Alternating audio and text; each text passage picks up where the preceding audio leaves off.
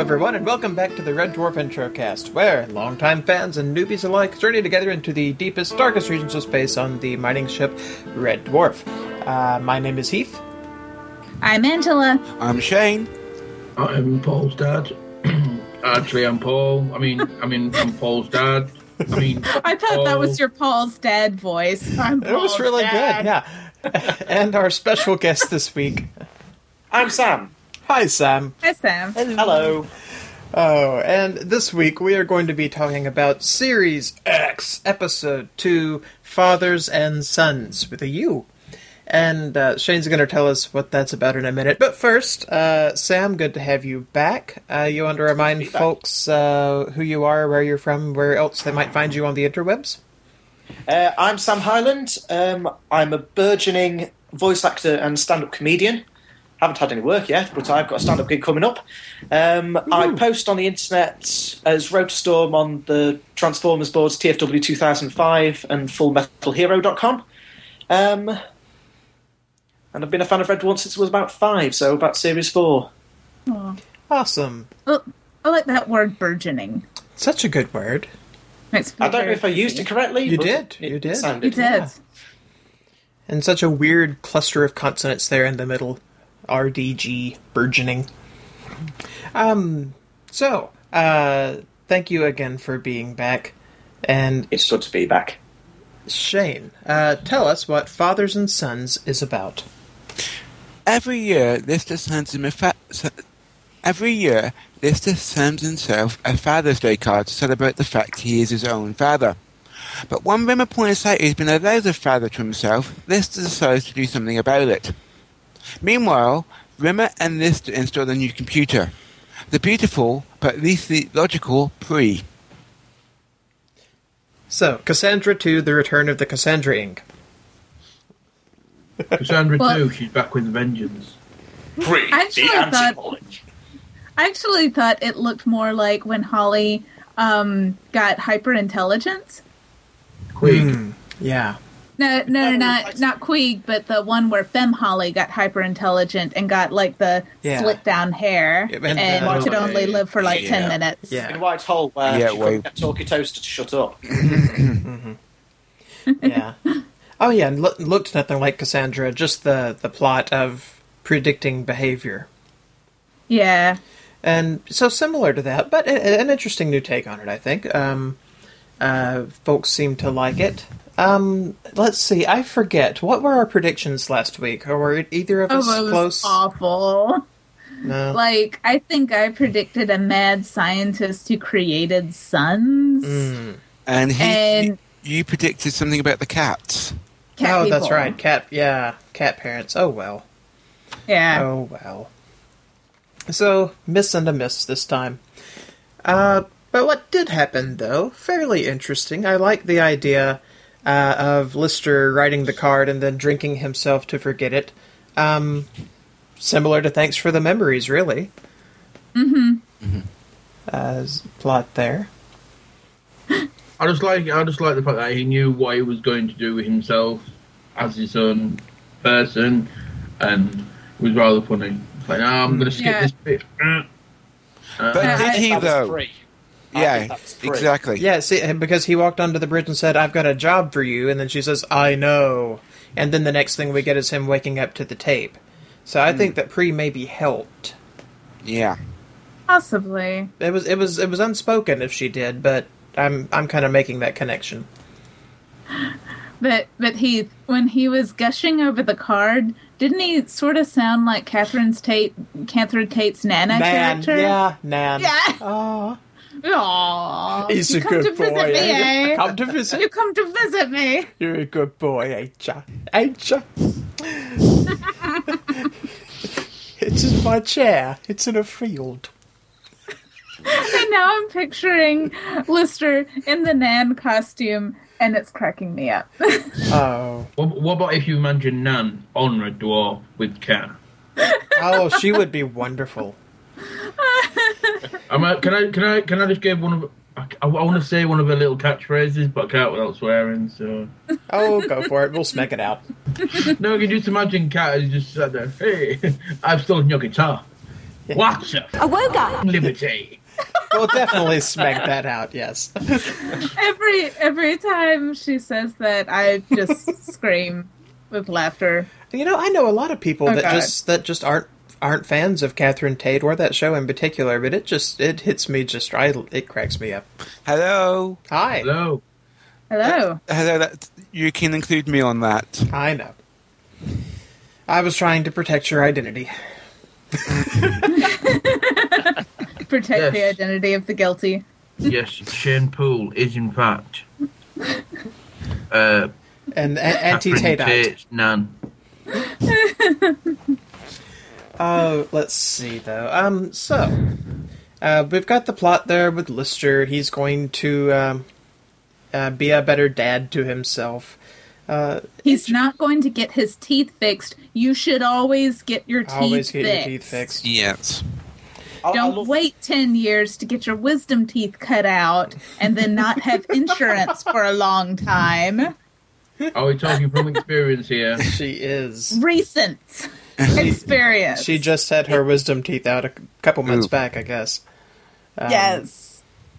Yeah, that's fun. Eating that year-old poppadom inside that card can't have done his teeth. Yes. That. Not exactly the most hygienic thing he's ever done. It's not exactly the most unhygienic thing he's ever Exactly. done. No, it's Because it's Lister.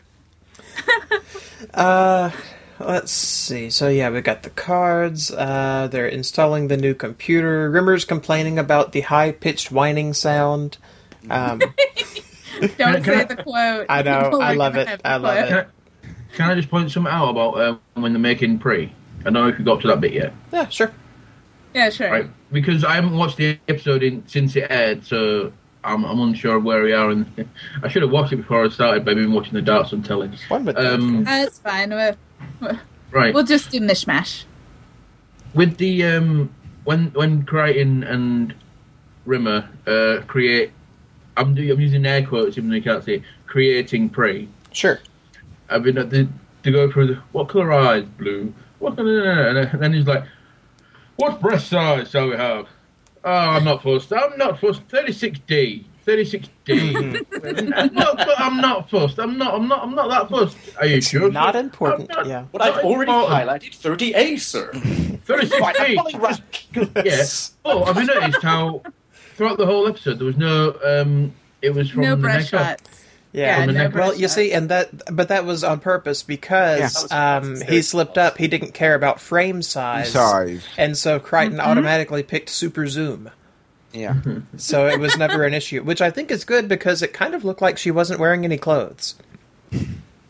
A little bit. I think she was probably wearing, like, the flesh tone sci-fi leotards that are so unforgiving.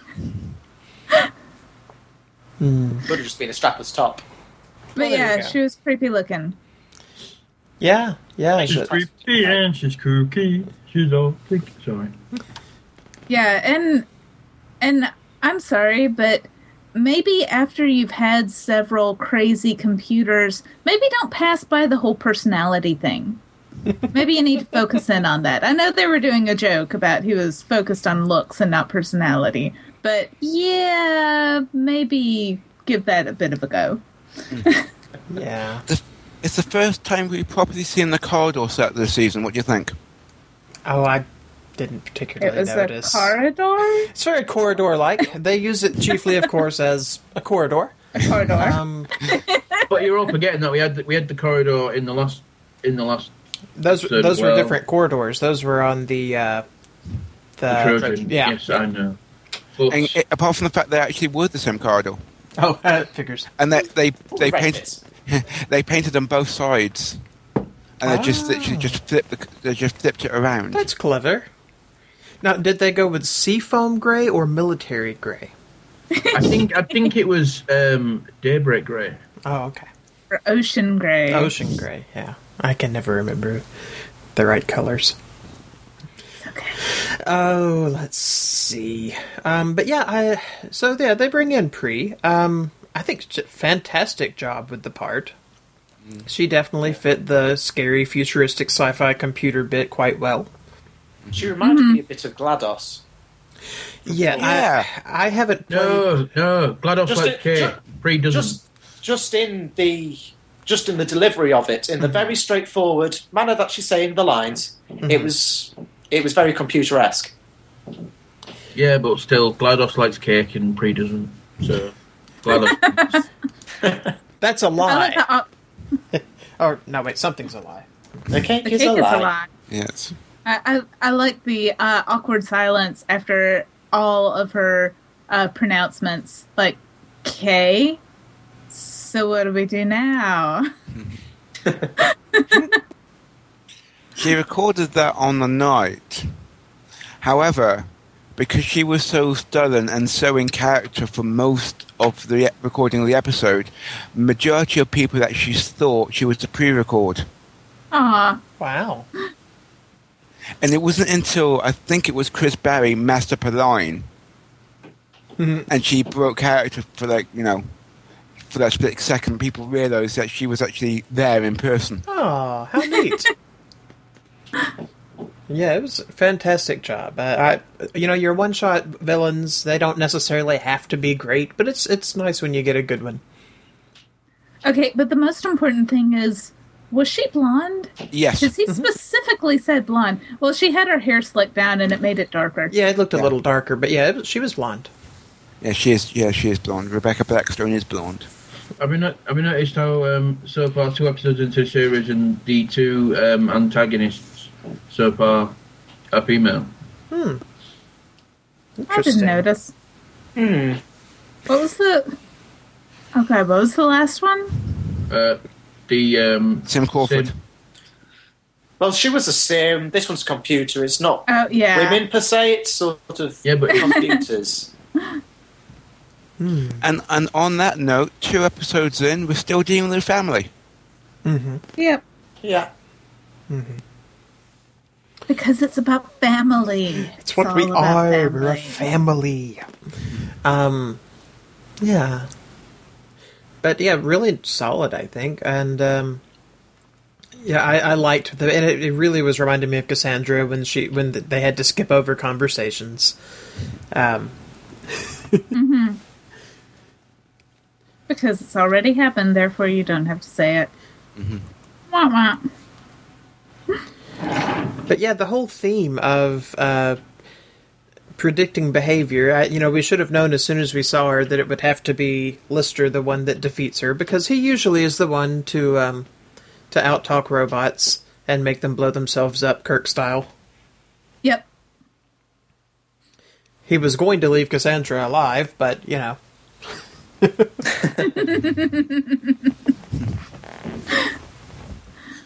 And Well, they didn't kill this one, they just turned her off.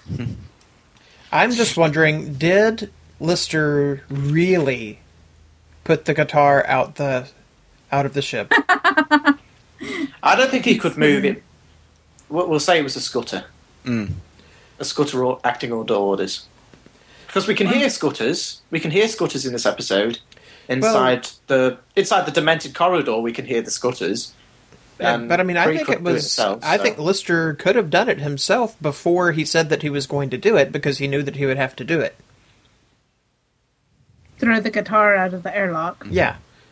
I mean, he said, if you skip ahead one more time, I'm going to do this, but he had already done it. Ooh, maybe he's got it programmed to where you don't get the guitar until you pass your exams. Oh, yeah. That's what I was wondering, if he maybe hid it somewhere instead of actually throwing it out of the ship, because it's his guitar. I know. The Gibson It's like Les Paul. It's like another character on the show that we saw die, maybe. By a cardboard cutout. you've got Lister waking up in the shopping trolley. With a traffic cone behind him. Exactly, yeah. a call back to the second season, I believe. We're on a mining ship in the middle of deep space. Can someone please explain to me where the hell I got this traffic cone? I was just impressed that he's still able to get down in that shopping cart and then get right back out of it. Yeah, did a I good couldn't job do of it. that. Especially seeing as how he had flu. He did a very good job of that. Oh, did he have the flu? Yeah, he was awful. Craig Yeah, I thought Charles he had looked really a bit bad. icky. He had really bad flu throughout the entire filming of the episode, and it's one where he's basically having double-hander scenes with himself. Wow. Basically, what happened was he had the first 2 days off, so both rehearsal days he had off. That's the Monday and Tuesday. The Wednesday he did the pre-record, which is him and the video screen drinking all that. Apple juice. Yeah, and that's why he actually looks so ill, because he come back too early. That wasn't acting. That was actually him being ill. Nice. Well, yeah, I thought they were So- just playing up the drunk thing, but yeah. And and earlier actually in this same episode when Rimmer and Crichton were booting up Pree, and Lister comes down the stairs. Mhm. They kept messing up, and Craig Charles being up on the gantry was right next to one of those big heavy halogen lights, which was completely frying him. So he's not feeling very well, and he's sat next to a big hot red light. Of course. I think the quote in the Smeg-Ups was, "Will you hurry up, please? I'm smegging hot up here." Aw. Let's Speaking see. of cast, though, I think Crichton's mask looks a lot better in this episode than it did in Trojan. A bit. It's still a little different than it was in past seasons, but yeah, it wasn't look quite as, oh my goodness, what happened to the mask, like I was last episode. I've got a theory. That it's a demon. Oh, sorry. Go ahead. Well, I think it's probably due to the lack of spare heads, because they all got blown up. So he's probably still using the same. He's probably still using the same head that he acquired. Got some wear and tear on it now, huh? in Beyond a Joke. So now it's 10 years in service. It's not been serviced, so it's starting to fall apart and it's starting to give and melt and stuff like that. It has been accounted for. Yes. Very good. Oh my. Let's see. I love that Pree fixes the ship in the same wrong way that Rimmer would have told her to. And he acknowledges his embarrassments. How on earth did she do that, though? She's just that good. It's just great. But I did like that we got nice. I mentioned both of Holly and of Chrissy. That even though they're not on the show, that they're at least still acknowledging that they're missing a couple characters. Mm-hmm. This was like a callback episode done right. Mm-hmm. Because, it called back to him being his own father. It called back to previous characters. I think I caught a couple of Cat callbacks. I don't know, not specific things, just more, what his character is usually like. Well, And when he it was said cool. when he said that he's always getting things that he might want and hoarding them, then early on he was constantly marking things with his perfume and taking them. Yeah. So. And he needed that anesthetic. Oh yeah, you just never in know. case. You never Yeah. know.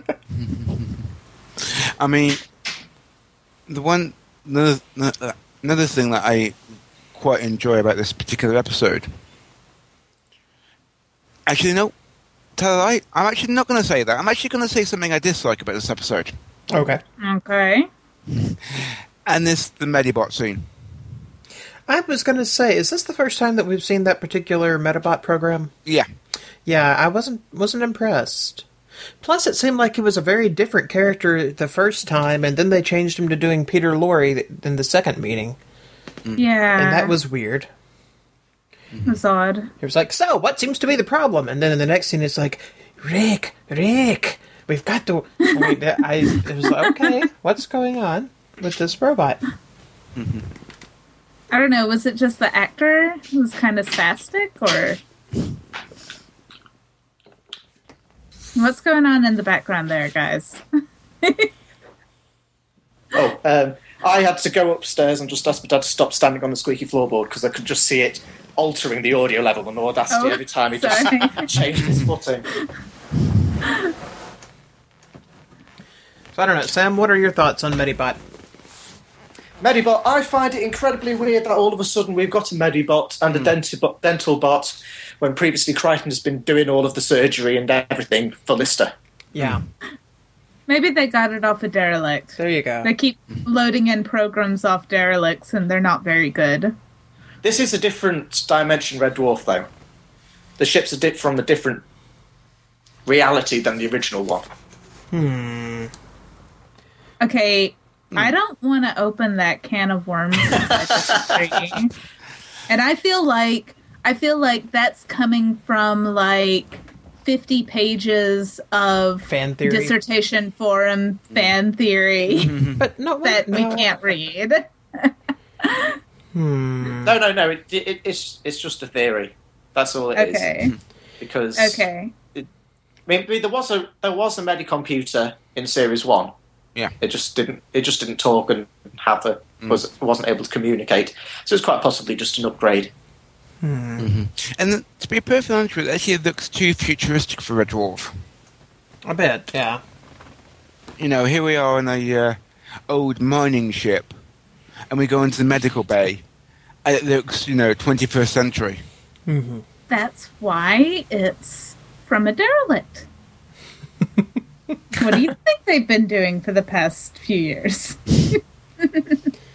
10 years later. I've never got the idea that this was a different Red Dwarf at all. Now, there's still a question as to Rimmer, and that was never really resolved. And why, is this still the new Rimmer, or is it, I don't know. But I wish I had an answer I could tell you. But well, he does know stuff about Lister after he left in season 7 when he became Ace. Yeah. So we just don't have an answer. Yes. Yeah. No one has an answer other than Doug Naylor. We really don't have an answer which it is. And I'm not entirely sure Doug Naylor has an answer. I mean, props to him for writing, but sometimes I think he's just sort of like, yeah, let's go with that. And that's a completely valid way of writing. Yeah. It's all just in fan theory, but it's quite possible that it is an amalgamation of the two. So it's the original Rimmer's memories uploaded backed up onto disc, combined with Series 8's Rimmer's memories. There's no way to reconcile for it, so it's just accounted for and Rimmer's there and his hard life. Sure, and that's what matters. And I'm not letting it bother me like I did early on, because I felt like there should have been an explanation when we first sort of got this updated new Rimmer, but there wasn't, so okay. We're past it. The thing is, though, there's only half an hour per episode, so if you spend 5 minutes explaining, it's this Rimmer or that Rimmer, this is how it all happened, then that's 5 minutes that could obviously be going into plot setup. They're usually pretty good with exposition. This episode, I felt they did a good job of Rimmer doing the whole "you're your own father" bit to catch people up that might not have been familiar with that particular plot line. It's a bit easier just to reconcile. Oh yeah, Lister's his own father. He used a time machine and just put his baby self under a pool table. It's easier to say that in a sentence than, which Rimmer is it? Yeah, because that's going to be timey-wimey, mumbo-jumbo, that is. There's going to be no way to satisfactorily explain that, I don't think. True enough. I've got a question for you. Oh dear. Yes. We see Cat and Lister in the queue for the Dentibot. Yes. Okay. Yeah. Why are they in the queue? Who's going to go... who's actually... Why are they waiting in a line? There's nobody going to be in there. I mean, who else would go into the Dentibot? Maybe a Scudder had its beak hurt and was getting... Because programmed into the Medibot is the idea that you have to wait in line in a very depressing waiting room while reading magazines. It's true. You see, it's the way this is things why are done. people go to medical school. It's called in medical atmosphere. school, you don't learn about anything about, healing people. You just learn about keeping people waiting in a waiting room Okay. with 5-year-old magazines to keep you company. Yes. No, I could Okay, actually see Good that. old Kerry Shale. I could Yeah. actually see that, though. There's just a 20-minute wait in the waiting room mandatory for everybody. Yeah. Yeah. Kerry Shell Kerry Shell, the voice of the Medibot, wasn't there on the night that they had Chris Barry reading the lines. I don't remember seeing that on the DVD. That would have been a fantastic alternate take. Oh. Okay, I have to bring up something that I did not know was going to be quite this controversial. Ugh. The Chinese Whispers plot, I thought was actually very funny. I think- thought it was funny. I just didn't think it was worthy of a secondary plot. I mean, it Well, was funny. But it wasn't, and it was all right as a running joke, but it wasn't as good as the Moose. True. I think they were trying to do a Moose thing again with this, and I don't think that it tied into the A plot very well. But I don't know when Rimmer first said, my only quote that I've written down, so that is my quote, everyone, when he first introduced the "is it racist" thing, and then I started to realize where they were going with it, then I sort of thought it was kind of hanging a lantern on some of the earlier casual racist jokes that they've made, and having them sort of trying to figure it out, but not figuring it out very well, I thought was really honest for how actual people do it. Because, I think it's South Park, no, it's Avenue Q. Everyone's a little bit racist. Yeah. Then racism because of ignorance. Because, of course, Rimmer is trying to figure out, China and all its inventions.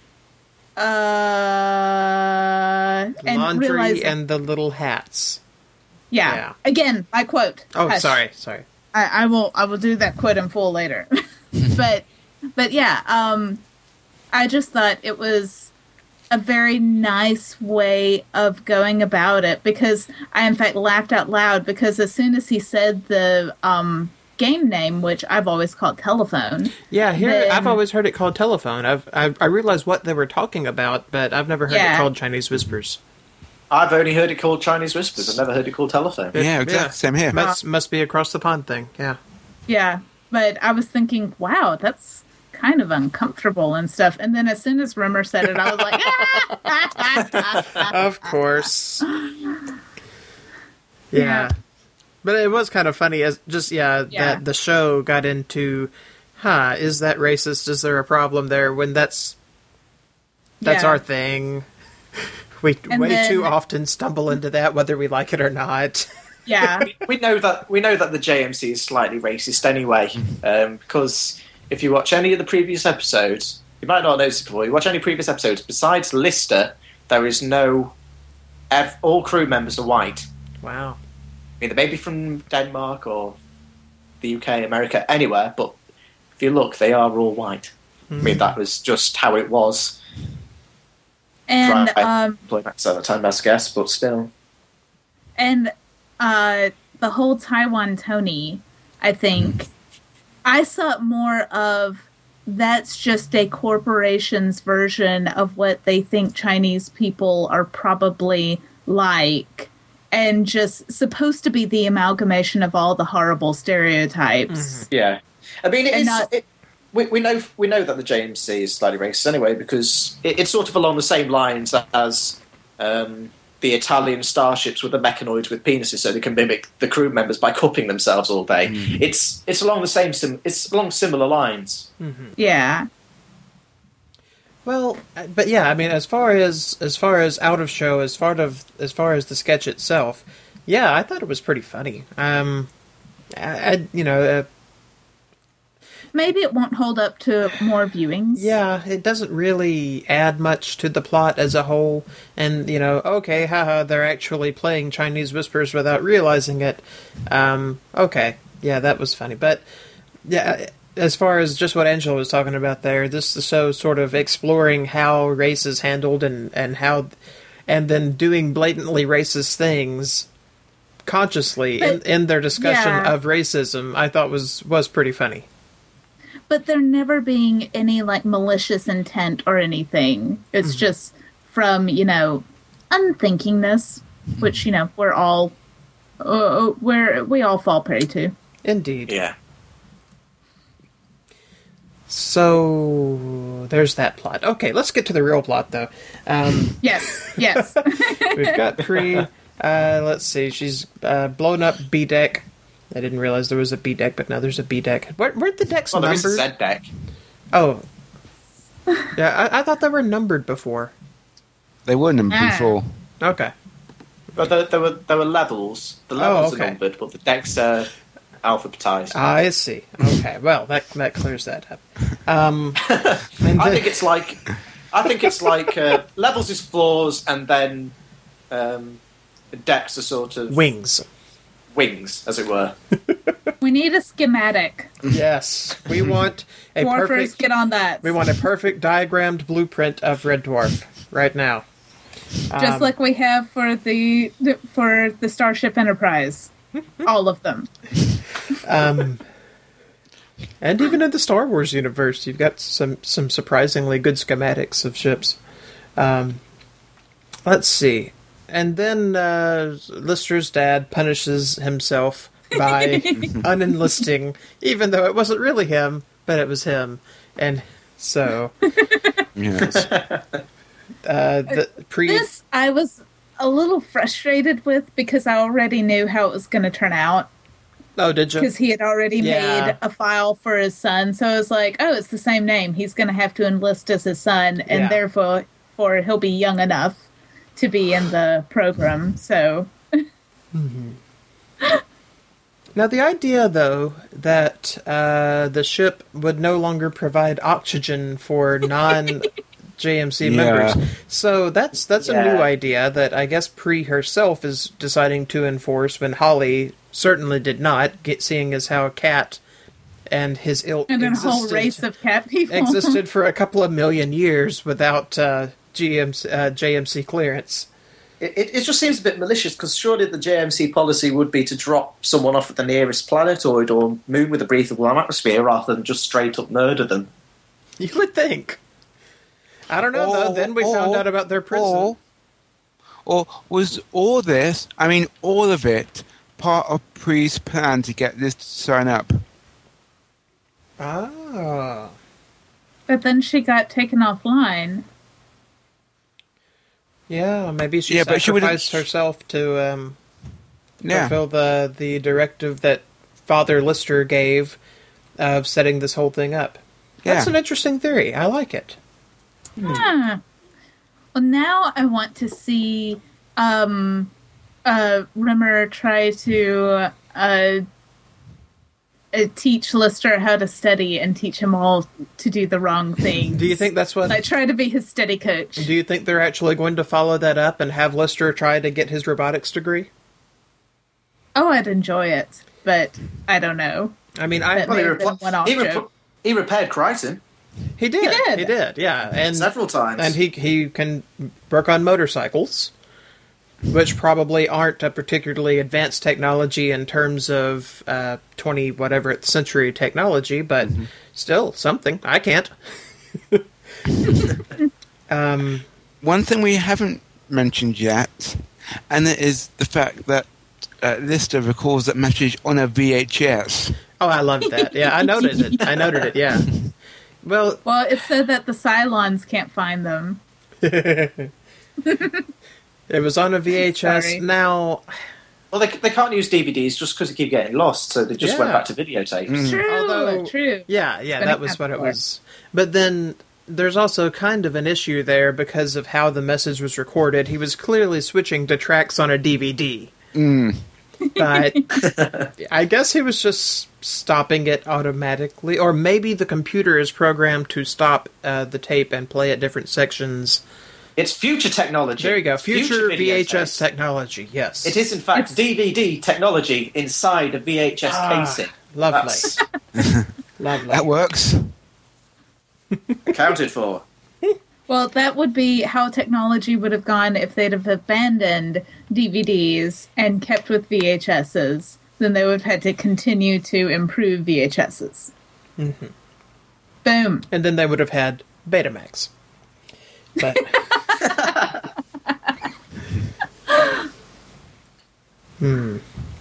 let's see then. Yeah, so he does his message, and then we get just how many creepy spiked platform things do they have to... What is the usual purpose of those on Red Dwarf, do you think? The portable walls of spikes? Well, The forklift trucks. yeah, well, in real life, they're actually mobility scooters. With spikes. No, well, we saw one, really near the start of the episode, and Croton calls him Garby. So it must be a garbage collector. Oh, I Garbage see. compactor. Yeah. I see. And those spike things, I think, probably are something that pre-installed herself to further along the Courage. plot. Yeah. Okay. I'll buy that. You know, surprisingly, though, for something that would have required them a lot, we see no Scudders this episode. I want some Scudders. Why are there no Scudder Scudders? action. Why is there no Holly? Action. Yeah, but it's not like you have to pay a Scudder to hang around on set when you're not giving them lines. I don't know, they have got a pretty good union. Nice. Oh. But yeah, I mean, to repair B-Deck, to install the spikes, to set up a lot of the things that Pre was doing, Scudders would have been required. Yeah. And they have such personality and are great for 3-second comedy relief. I kind of miss that. They're ninja Scudders. Yes, they have been programmed to be ninjas now. It's like Jar Jar Binks, Master of Invisibility. Yes.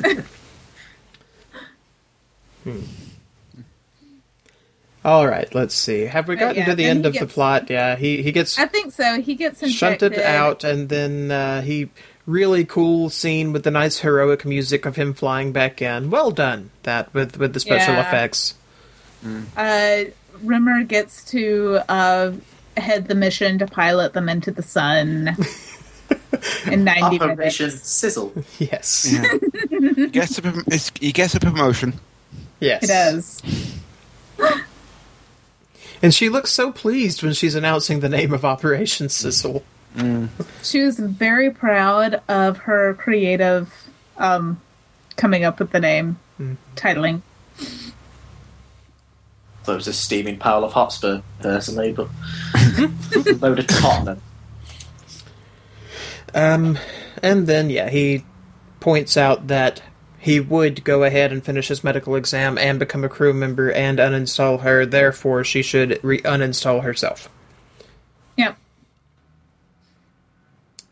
And she But then, does. what if she had thought that if she did that, he probably wouldn't do all of those things there because he's lazy, therefore she doesn't do it. But then, oh wait, if she doesn't do it, then he probably would have gone and do all those things.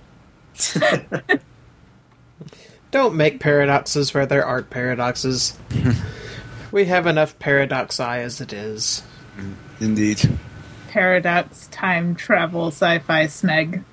Yes. We are dealing with a show where the main character is his own father. So, yeah. He's old dad. And I want to give a good rousing ew to that. It's still gross. A bit. So, yeah, definitely needs... I do hope. I don't know. I don't even want to say that, but... The things that he was voicing about himself as a character, that he's a bit of a layabout, that he doesn't have any ambition or goals and whatnot, yeah, that's kind of been one of my complaints the whole series, is that it really should have been about him developing. And in some ways it did, but then it sort of gets sidetracked, because it's funnier if he's a layabout with no ambition. So... Well, it's also sort of about life. I mean, I guess. We improve in certain ways, but then there are certain things that we try to get rid of, and it all sort of comes back to it. Yeah. But at the end of 9, when he realized his goal actually was to be with Kachansky and build a life, then I kind of thought that's what Series 10 was going to be, the quest for Kachansky. But so far, we're not getting that. Nope. And it could just come down to, well, they didn't want to bring in another character, and she was busy. Or maybe it's yet to come, or maybe not. I don't know. But anyway. Who knows? Who knows? Kienzabe. Alright. Any other points on this episode before we move on? Nothing much to say. I mean, do you have the set report up with me from the Gadamine and Titan guys? And just to say that unlike this last week's episode, this episode was actually recorded in order. Oh, neat. Woo! Oh, I have got a couple actually. I love Rimmer's reaction when he's told that the ship's going into the sun. Chris Barry's acting inside that scene is just fantastic. Aw. Oh, yeah. Also, when at the end, at the climax, why is Crichton affected by the laughing gas? Because reasons. Because he wants to It has fit been in. accounted for. It has. Well, we've already established, just like he's affected by the polymorph, that he has a very slight organic component to his brain. So for some reason, laughing gas happens to affect that. Well, it's sort of like... When the machine in DNA transformed him back from human, he retained that small part of himself. Even though they've The reaction established, to laughing gas. even though they've established that he can survive completely without oxygen, but oh well. Also, they were completely out of anesthetic, and yet there's enough laughing gas to fill an entire corridor. So think that through.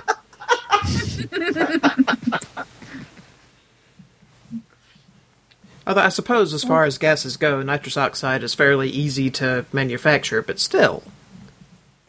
Yeah. At least he got his tooth pulled. Yes, he Yes. did. Oh. If you put off dental work that long, sometimes it does take the go ahead and do it. Just get it over with. All right. Well, nice episode overall. Let's take just a moment to give a bit of a shout out to another podcast. We will come back. We will do some feedback. We will do some quotes. We will do some ratings. We will do some predictions. We'll play a few games of checkers and see where it goes from there. We've got to play a game of Junior Angler.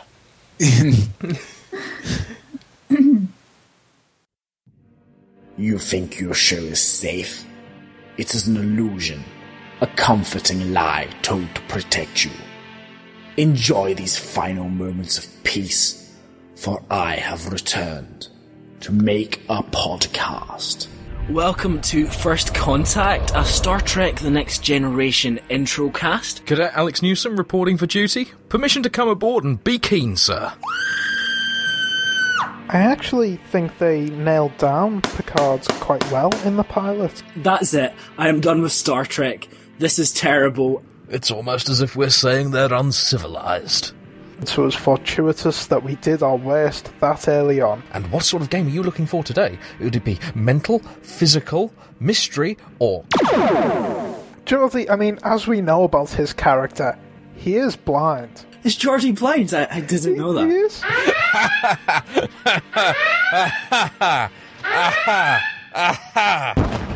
is? First Contact, the Next Generation intro cast. Available now at thespoilers.com and on iTunes. I can't think of anything that could really be quite so against what I take to be the core idea of Star Trek.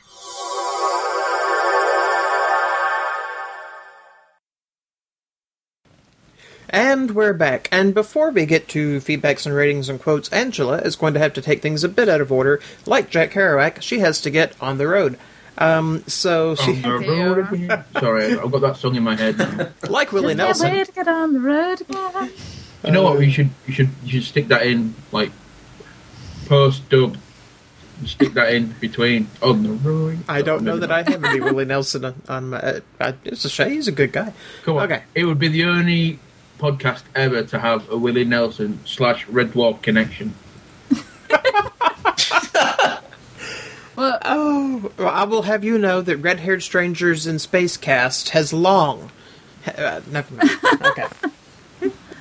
okay, but yes, I have to get on the road, so I'm going to give my ratings, and I'm going to give my one quote that everyone knows which quote I'm going to give. I really enjoyed this episode. I thought they were...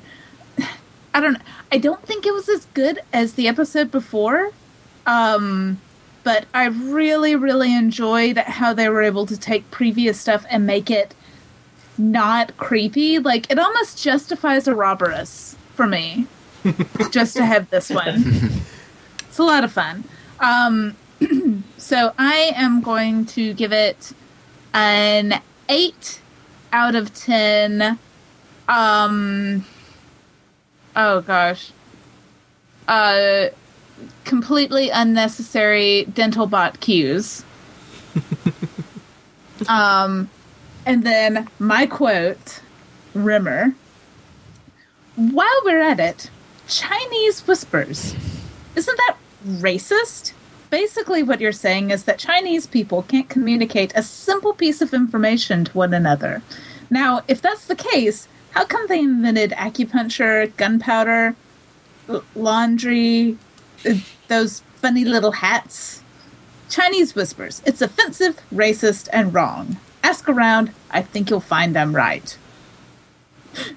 And that last bit, I just want to add to, like, anything.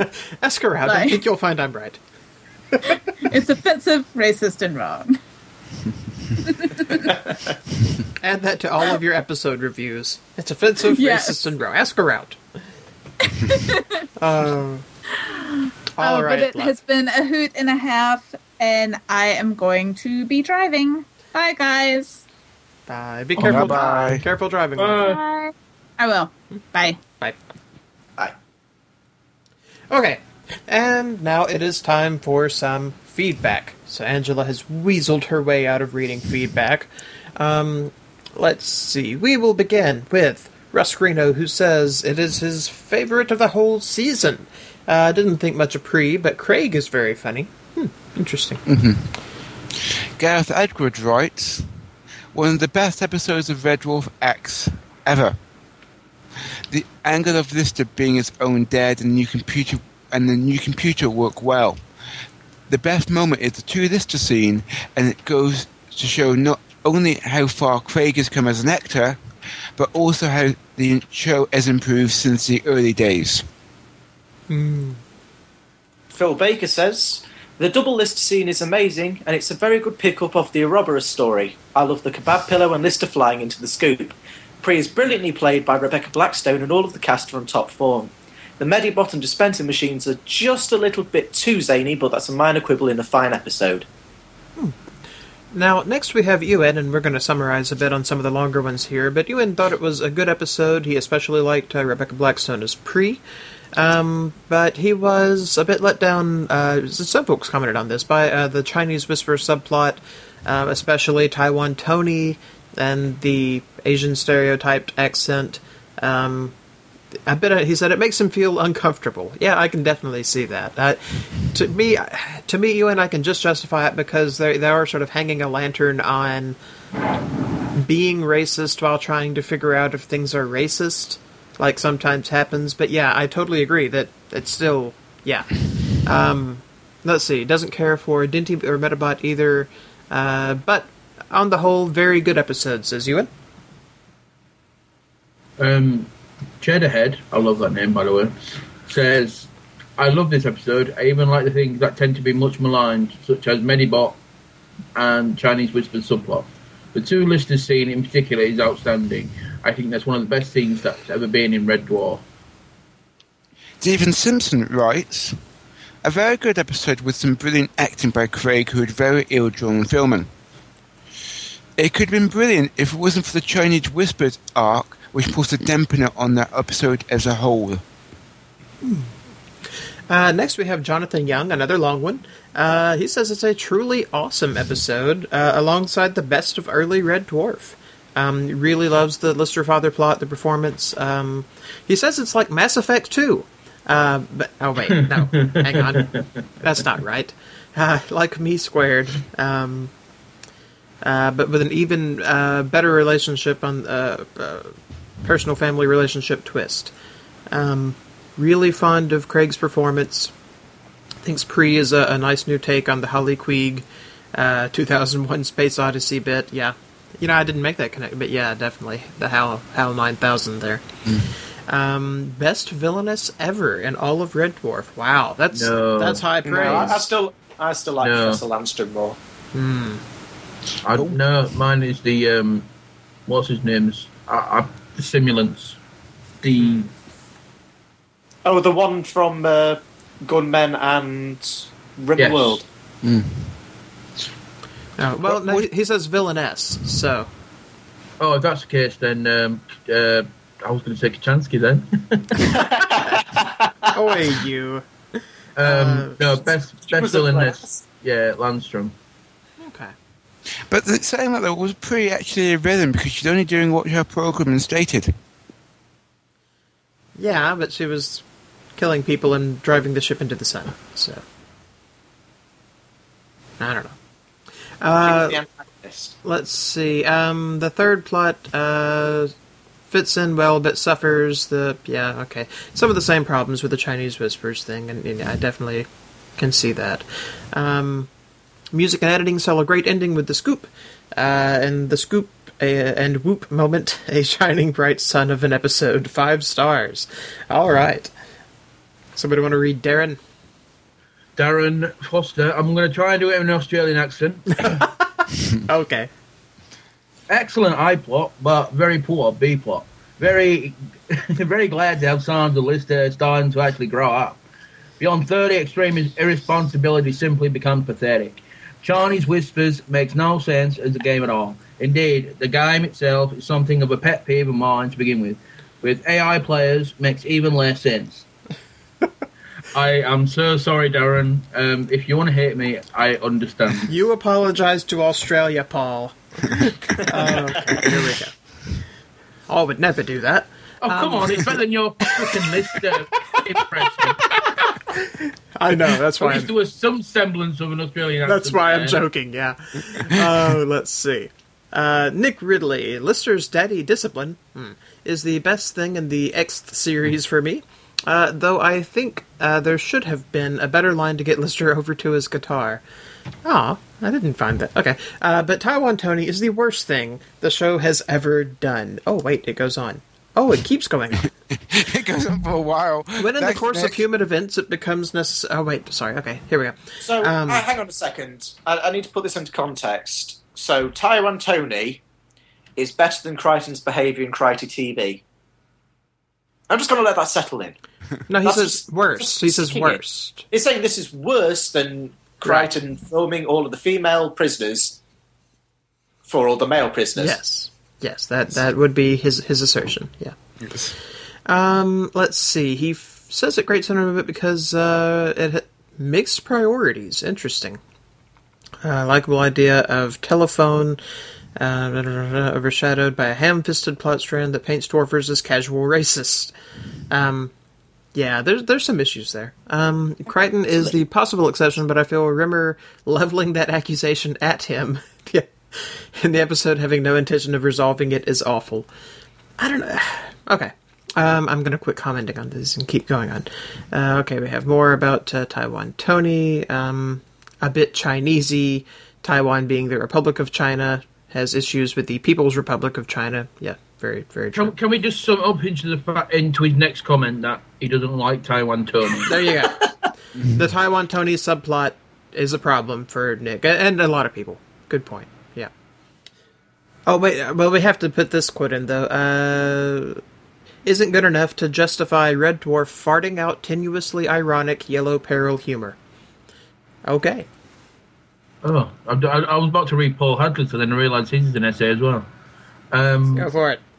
Lister's not an enlightened 21st/24th century guy. Maybe China in the future is different to China now. A shame Taiwan Tony bogged down the episode a bit. Holly-ish. Bit weird to broke the mold of Red Dwarf computers. Great episode overall. Go Series X. Yeah, and he Paul also points out that it's a bit of a Cassandra tribute with the precog deal. But yeah, I definitely felt the same way there, Paul. Cool. Thank you. Thank you all for the feedback. And we have one more bit of feedback that we're about to play. Nutty and Tech weigh in, and apparently this is the best series of television ever made ever. Let's have a listen, shall we? Nuke Joss and Tech giving feedback for Fathers and Sons. Hi, I'm Tech. Hi, I'm Nuke Joss. So what did we think of Fathers and Sons? By far, best episode in all 10 series. This is the pinnacle, 11 out of 10. This is the greatest. 11 out of 10. I like that. Yeah, I'm going to give it 11 out of 10 Gelf Hooch mixes. Oh, yes. The swish of Gelf Hooch. Oh, that just looked nasty. I don't know what that was in that bottle, but it looked like half iced tea, half old coffee. It was disgusting. Maybe some cider? I don't know. This episode also gives us the greatest line out of all of Red Dwarf. The I'm getting drunk, and I mean traffic cone hugging, pavement licking kerschnickerd. Well, and as you say that, I'm thinking this episode also kind of brings back so much of the past episodes. For instance, the traffic cone thing. In one of the earlier scenes, Lister talks about, have you ever noticed when you're completely drunk, you always wind up with a traffic cone? We're in the middle of space. Where did I find this? And then later on... No, it's the policewoman's helmet and garters that I'm worried about. And then later on, he's in the shopping cart. Why is there a shopping cart on Red Dwarf? And there's a traffic cone right there. Oh, yes. It goes back to him being his own father, which I love. I love that whole plot. The predictive technology thing, the videos, you're a big disappointment to me, David, and all the rest of it is so well done. It is the pinnacle of the show's comedy style. I loved it. I laughed wholeheartedly. If I'm going to give a criticism, and we talked about this earlier, did. We're going to talk about this. The B-plot falls completely flat. I don't even know if it's a B-plot or if it's a C-plot. I don't know. They tried to go for a gag. They tried to go for a joke. It didn't work. It didn't work. The Chinese whispers is what we're talking about. It's so bad that when I think of this episode, I forget that that's part of it. Because it's not part of my headcanon. No, and is it racist, and does it have a spot in the show? Who cares? Ignore it and let the rest of the episode just carry it, because it is that strong. One thing we did talk about is maybe we didn't get it because that's called telephone over here in North America? Yes, the game that the Brits know as Chinese whispers, we know as telephone. And that maybe the reason the joke fell so flat, and maybe why it felt so uncomfortable, is that we've just never heard that term before. Yeah. And that is a thing. Just wasn't funny. No, it really wasn't. And beyond, while we're on the topic of racism, the voice of Taiwan Tony. Oh, that was horrible. That was dumb. Really, oh yeah. That wasn't racist, that was stupid. That was racist and stupid. Yes, well, let's go there. Well, and you said earlier, Rimmer was right. Yeah, for the first time in 10 series of Red Dwarf, Rimmer was right. And he was right about a sensitivity issue. I'm confused. What show are we watching? That's why that plot does not work. A terrible plot. But it's not part of the episode, at least not in my headcanon. Nope. That Joss has a headcanon. I do have a headcanon. It's awesome. But, the rest of the episode is so good that we really shouldn't dwell on that one horrible topic that I'm sure, Doug thought, hey, here's an idea. Let's say that something's racist, and in the attempt of seeing whether or not it is or not, go completely overboard and be completely racist. That'll be funny. No, it's not. Well, Dave Chappelle did it successfully. But that's a different style of comedy and one that Doug should have stayed away from. Yeah. It takes a very special type of comedic brain to sort of to push satire to that level. It didn't work in this case. It works in a lot of other cases. I could ignore it. We said we weren't going to talk about it. Yeah, we're done. We're done talking about it. Okay, so anything else about the episode that we need to discuss? Oh, the weird... Okay, so a continuation of our voicemail. Yes, continuation. What else do we need to discuss? The weird-looking Medidoc. Yes, he was creepy. He reminded me of Doc from Buffy. Not going to say any more because spoilers. What else is there to talk about? I don't know. I forgot. We did discuss Cat's whole "you didn't think ahead." Ah, yes, that was great. A great joke, and you always gotta laugh when it's Cat that gets the punchline because they're usually well written, and Danny's delivery is always awesome. Oh, there was also something that's like, it's hotter in here than me in spandex or something like that, or... I don't know. It was hysterical. It's a Cat line. They're always good. Oh, and how Dave was able to solve the problem at the end with a very Douglas Adams style of logic. The whole, well, if you're trying to save us time, can't we just say that we did all that and you delete yourself? Your logic is flawless. Bang. Yes, very time travel-y, very weird. Still hating the office chairs on the bridge. Still don't understand why they needed to remake the set. The last one was fine. Probably because it got scrapped. I'm sure Shane will tell us what happened. Yeah, I know. Hate the office chairs. That's it. 11 out of 10. Greatest episode ever. Yeah, we loved it. Absolutely loved it. So do you have a rating scale like I did with my Swish, Gelf, whatever? Gelf Hooch? Yeah. 11 fatherly disappointments out of 10. Nice, very nice. Thank you. So we hope that you guys enjoyed it just as much as we did. Unfortunately, we're afraid you hated it. Bye. And we're back, and thank you, Nutty and Tech, for your feedback. Always appreciated. Good to hear from you guys again. And we have one more voicemail from our good buddy Ian. Let's have a listen. Hello there, Red Dwarf Introcasters. Hi, it's Ian from the brand new Down Below Babylon 5 Introcast with my second bit of feedback. Now, I've been listening to you guys since you were around the end of Series 2. And I've enjoyed you an awful lot. I've been watching myself since about Series 5, but that was on VHS about a month before Season 6 came out.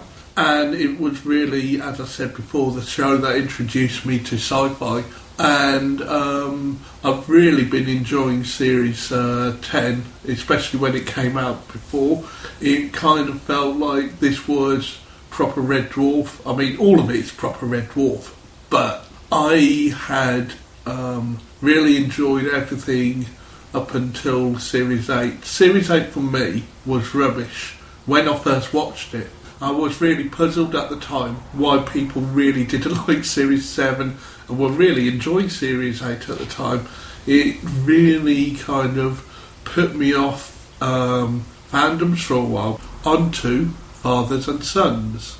Well, I really enjoyed it. Again, we've got character development here, and character development that makes sense for Lister, giving himself fatherly advice. It makes sense what Pre does here as well. She actually actively uninstalls herself through a long-term thing, because she's got predictive behaviour. I think her plan was to create this whole scenario in the first place where they'd shut her down because she realised their best chance for survival was actually without her. And yep, I liked it a fair bit. Anyway, I really enjoyed this episode along with the last one, and as I said, it reinvigorated my love for the series, and made me want to go back and watch the DVDs again, something I hadn't done for quite a while. And then, a few months later after that, when I discovered Introcasting, I discovered your podcast, and it's just reinvigorated my love for Red Dwarf. Oh, and about the asteroid in the middle of the ship, I always assumed that because it's a mining ship,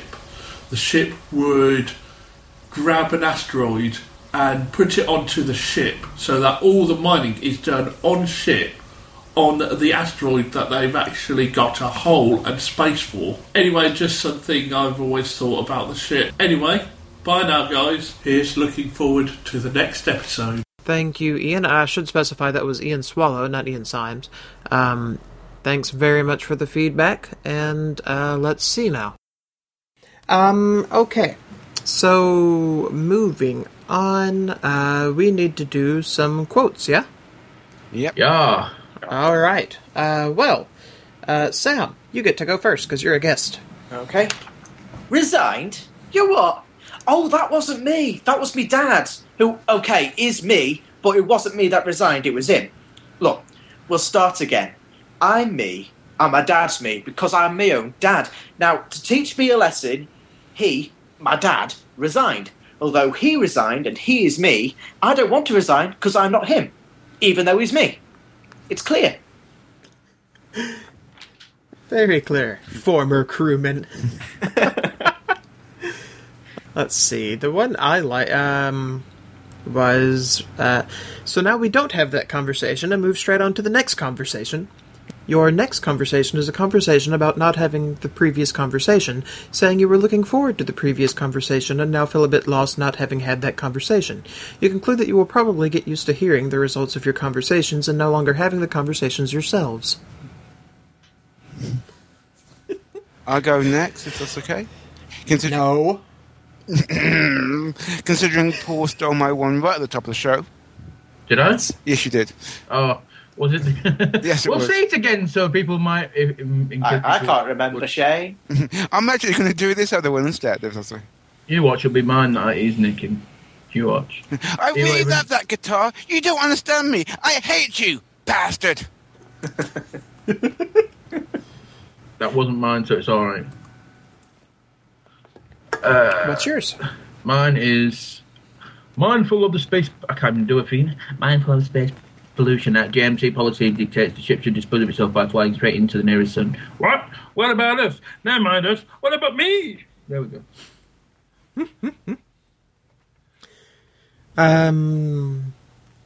Yeah, So- that was a...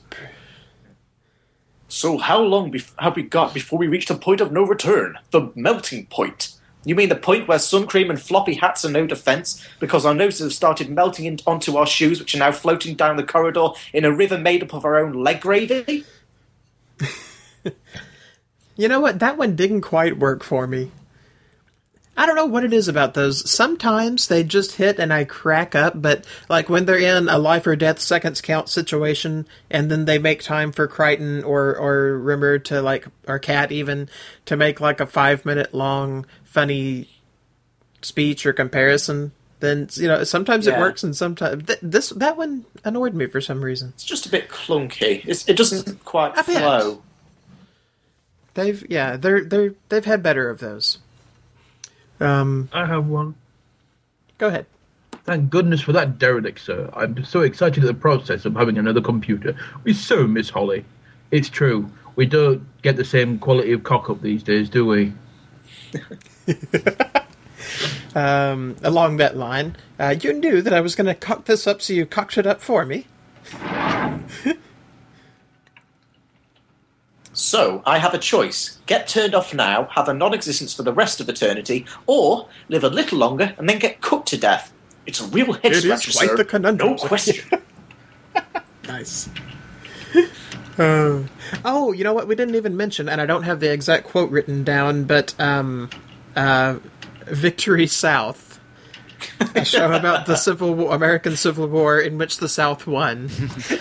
Were they making a Downton Abbey joke there with the, you know, this sort of historical, and then all of your favorite characters died, even the, I don't know. It seemed like they were knocking something there. I don't know. Could be anything. I mean, it's probably along the same sort of lines as Abraham Lincoln Vampire Hunter, or whatever it was, where it's saying it's like a false history. Oh yeah, that. But no, I just meant her like season 1 being a hit, and then she deleted all 24 episodes of the other seasons because she watched them and he didn't like them because the his favorite characters all died. I don't know. It seems like they were taking a shot at some... I wasn't sure if it was like Downton Abbey or what, but... Now, as far as that plot, alternate history in which the South won, there are so many books like that. It's weird.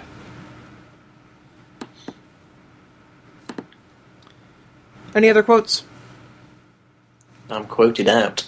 Can you hear that? What? That? Can you hear it? It's driving me crazy. All over the ship. Wherever I go, it's this really annoying whining sound. Yeah, it's you. Stop talking at once. It's still there. It's still talking. Oh, yeah. Yeah, that was... What, the smeg? Don't swear. How the smeg did you know I was going to swear? Thank you for breathing JMC oxygen, and we hope sometime in the future you will decide to bring our oxygen again. Have a safe onward journey. Goodbye. Nice. Right. Has someone got the script with them? Nope. We couldn't find a script. I've just taken mine directly from the subtitles on the DVD. Just describe the one you're talking about. It's Rimmer's about to watch something on TV, and then Pre goes, I watched them all yesterday and you did not enjoy them. Yeah, that's what I was just saying with Victory South. We just had that. Victory, sorry, I was miles away looking for quotes. Come on, where is Oh, see there. Can get That's what you get. DVD to play ball. I might be able to find it. Yeah. That's not a man, that's Lister. Yeah. So, ratings. Yes. Sam, rate this for us. I really like this episode. I liked it on first viewing, and I still like it now. The Chinese Whisper stuff, I can take it or leave it. It's not as big of an issue as people make out, and it doesn't ruin what is overall a really good episode. So I would rate it 8 out of 10 psychotic new computers. Psychotic yet absolutely lovely computers. It's like, yeah, you're a bit upset that she's about to kill you, but, you know, she's at least looking good while doing it, so... I would have thought up of something better, but I honestly couldn't think of anything. Oh. It was just off the top of my head. No, that's good. Shane? I have to say, it's not as good as last week's. I don't like the Taiwan Tony stuff at all. If it was taken out, then we would have a much better episode. We could use that Taiwan Tony stuff to get more scenes with Pri, or maybe even more scenes with Dave talking to himself. That would have been better. You know. So, I would have to give it 7 Dantibots. You bastard. It's fine. If you're gonna have to think of a new rating system, I can go ahead, Paul. Yeah, go on. Okay. Yeah, I'm kind of on the same note as Shane. The first time I watched this episode, I got to the end of it and I was like, I don't know. It was a little confusing. I'm not sure that I liked it very much. It was okay, but then I watched it again, and yeah, you know what? It holds up. I think this one is one of the rare ones that like gets better on repeat viewing. Usually, it's whether or not they're still good after you watch them a couple times. So yeah, I think this was a solid episode. It didn't leave me quite as excited as the first one. I thought the first one was just a really strong season starter. But it's a totally decent episode. It kept me interested. A bit uncomfortable with Taiwan Tony, sure, but I feel like I've talked about why I'm kind of okay with that, because I think they were very consciously drawing attention to some of the uncomfortable race issues that have happened on the show. So all that being said, I'm going to go with 7.5 bottles of Gelf Hooch. Oh, no way. I was like, okay, Identibot. I'm looking. Right, I'll use girl. Well, if you want to store for more time, no, it's all right. I've got one. This episode was good until people started nicking my rating system, and it's gone down in my estimation now because there isn't much stuff to actually rate it on. So I'm not going to use that one, Shane. It's not good. I've got so I am going to give this... Well, to be fair, right, I like the episode. I'm not that big a fan of Prey, to be honest. I was just like, it's not Holly, is it? To be fair, we wouldn't have had the same effect if it was Holly. It would have aimed for the sun and ended up in a water place. In a water planet somewhere. That's all right. I'm not going to use that because I want to think of one of my own. So I will give... I'm not that fussed about the Taiwan Tony stuff either. People going, it's racist. There was no malicious intent. So it's not racist. That's in my opinion anyway. And I really liked the Dentibot. I thought he was funny. Don't know why. So I am going to give this 7.5 stretch limo 3-point turned cavities. That was a really bad rating system, but because Sam and Heath stole mine, that's all you're going to get. Really? Right. You stole that one? Because I came up with a better one, which was... the kebab pillows, yeah, but I'm going... Well, I just saw a quote where he said you can... I've got a cavity the size, a stretch limo can do a 3-point turning. Sure. And I tried to incorporate that into a rating system, which didn't work. You could have gone with Matt Goff Bastards. But we have rated, so... Moving on. We are getting to the end here. Hey, Shane. Shane. Hello. Yes. Hi. Hello. What's the next episode? Lemons. I have no idea what lemons could be about, and Angela's not even around to predict. So guesses. They've got the when life gives you lemons, make lemonade. So maybe it's going to be about them making the best of a bad situation, and somehow, maybe it's going to be about an actual fruit lemon that turns out to be irradiated and mutated, and maybe there's lemon people wandering around the ship now. I don't know. Third guess. A lemon is slang for a bad car or a bad purchase. I bought it and it's a lemon. So maybe they're going to find a new ship or something and it's going to turn out to be a lemon, or they're going to buy something. I don't know. If I have to guess, if you're going along those lines, it could be something to do with Crichton. Well, there you go. Crichton is a lemon. We know that. But if I had to narrow it down to a single guess, though, I'm going to stick with my first instinct and say that it's about, like, they find something and they think it's going to be a disaster, but then they try and make a positive of it, but hilarity still ensues. I don't know. It's vague. I'm going on the conceptual level instead of plot. It's going to be out there. Okay, that's my guess. We'll find out what lemons are next week. Sam, thank you for dropping by. It's been great. I've got one last thing we forgot to mention on this episode. Kat's outfit. Yes, it's sort of a more colourful one there. The pink shirt with the sort of weird yellow and purple effect with the turquoise false fur. Yeah, it's sort of psychedelic. It is. Like a Jackson Pollock. Mm-hmm. I'm thinking like 70s tie-dye almost, but yeah. Yeah. Cat would have... Yeah. Cat's outfits are always a highlight, aren't they?